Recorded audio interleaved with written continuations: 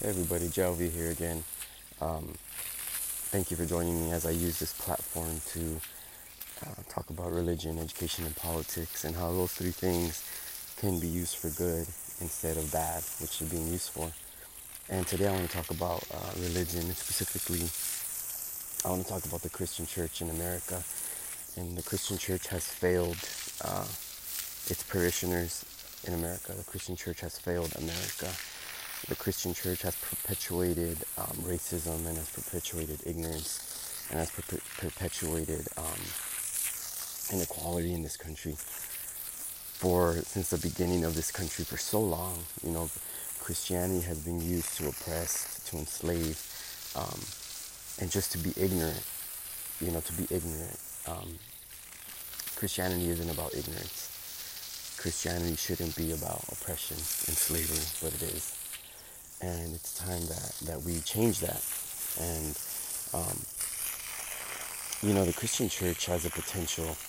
I think it's the one system in this country because of its bylaws, right, which are written in the Bible, but because of its bylaws, it's the one institution in this country that can really, if implemented correctly, bring salvation to society in terms of crime and homelessness and drug addiction.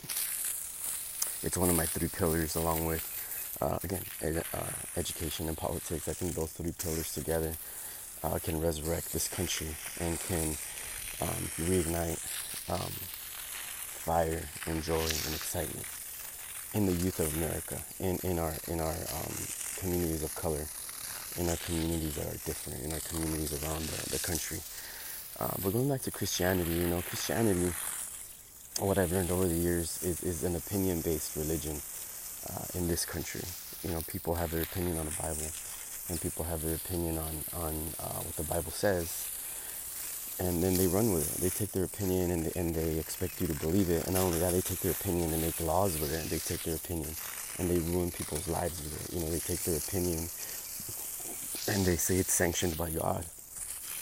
And the Christian church in this country has failed miserably at social justice, at reform, at working with communities of color, at empowering communities of color. The church in America hides behind its tax exempt status.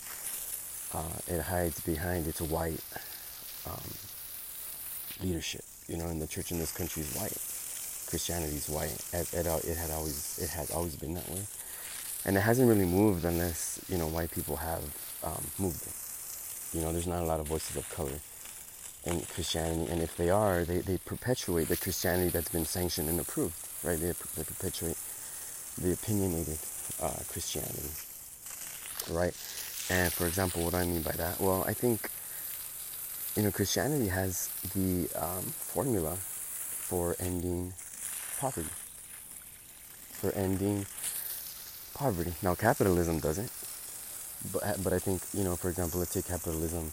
If poverty is at 100%, and let's say capitalism, is putting a 40-50% dent in poverty, right? It's a system where we think it can effectively help people be managed and governed, right? Economic systems. I think Christianity can probably add another 40% to that, easily another 50% to that. And now what are we talking about? Now we're talking about a society that is almost 80% done, 90% done with poverty, and then the other percentage can be filled in by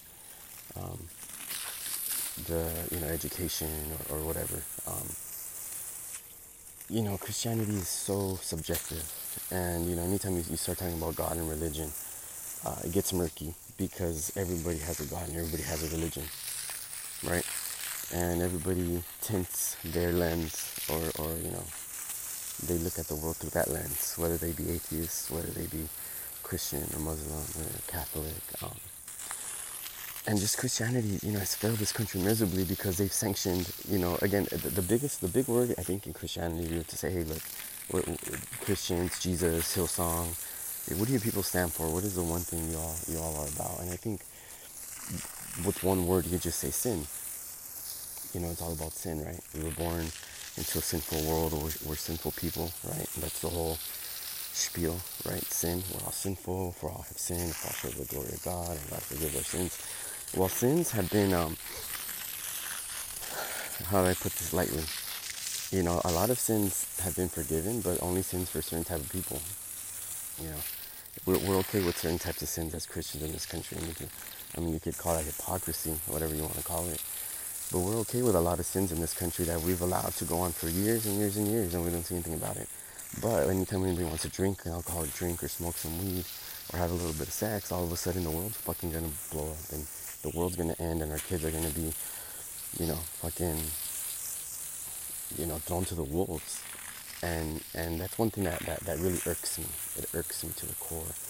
For example, how can you commit genocide to a group of people? How can you hang people and burn them in effigy alive and have your family there and have a picnic around it? How can you do all that? Right? And that's okay. But then, drinking or smoking or having premarital sex is a sin. That is the most bullshitted, ignorant thing I've ever heard. And that's the definition of the church in America. It's bullshit and it's ignorant. We exist to collect our tax exempt status, right? To play church. It makes us feel good. It makes us feel good to get up there and preach these stupid ass sermons that don't help anybody. Sing these stupid ass lame songs that don't help anybody. It makes us feel good about ourselves. Oh yeah, well, we're serving God and God loves me and God is love. Man, look, God doesn't need people speaking to him. God doesn't need people to protect him. God is not concerned with the minutia of our lives. Again, going back to the sin, like it's ignorant. We sanction sin, and then at that point, in this society, so the church sanctions sin, or the church, condemns sin, right? And then you have, things in our society which are considered a sin. For example, smoking weed. And it seems like the church is working in concert with the inequalities that are embedded in this country. The church looks the other way. The church is Peter, right? Jesus came. I think a lot of Christians think they're like Jesus. No, I think people that are not Christians are like Jesus. Christians, I think once you become a Christian, you become a Pharisee, and you have to fight hard not to become a Pharisee. And I think, to me, when I see Jesus, I see homeless people, I see drug addicts, I see criminals, I see people that are different than me, that don't agree with me, people that our society throws to the side. So when Peter turned his back on Jesus 3 times, that's what as Christians we're doing to society. People in prison, people on the streets, kids in foster homes, criminals, juvenile hall, homelessness, drug addiction. Like, as Christians, we're like, oh man, that shit's terrible, and we just turn away. Right? I'm sure Peter wasn't excited when he was denying Christ. I'm sure he felt bad and terrible. But the worst thing we could do is ignore it. The worst thing we could do is turn away. And the church in this country has failed miserably. The church has failed.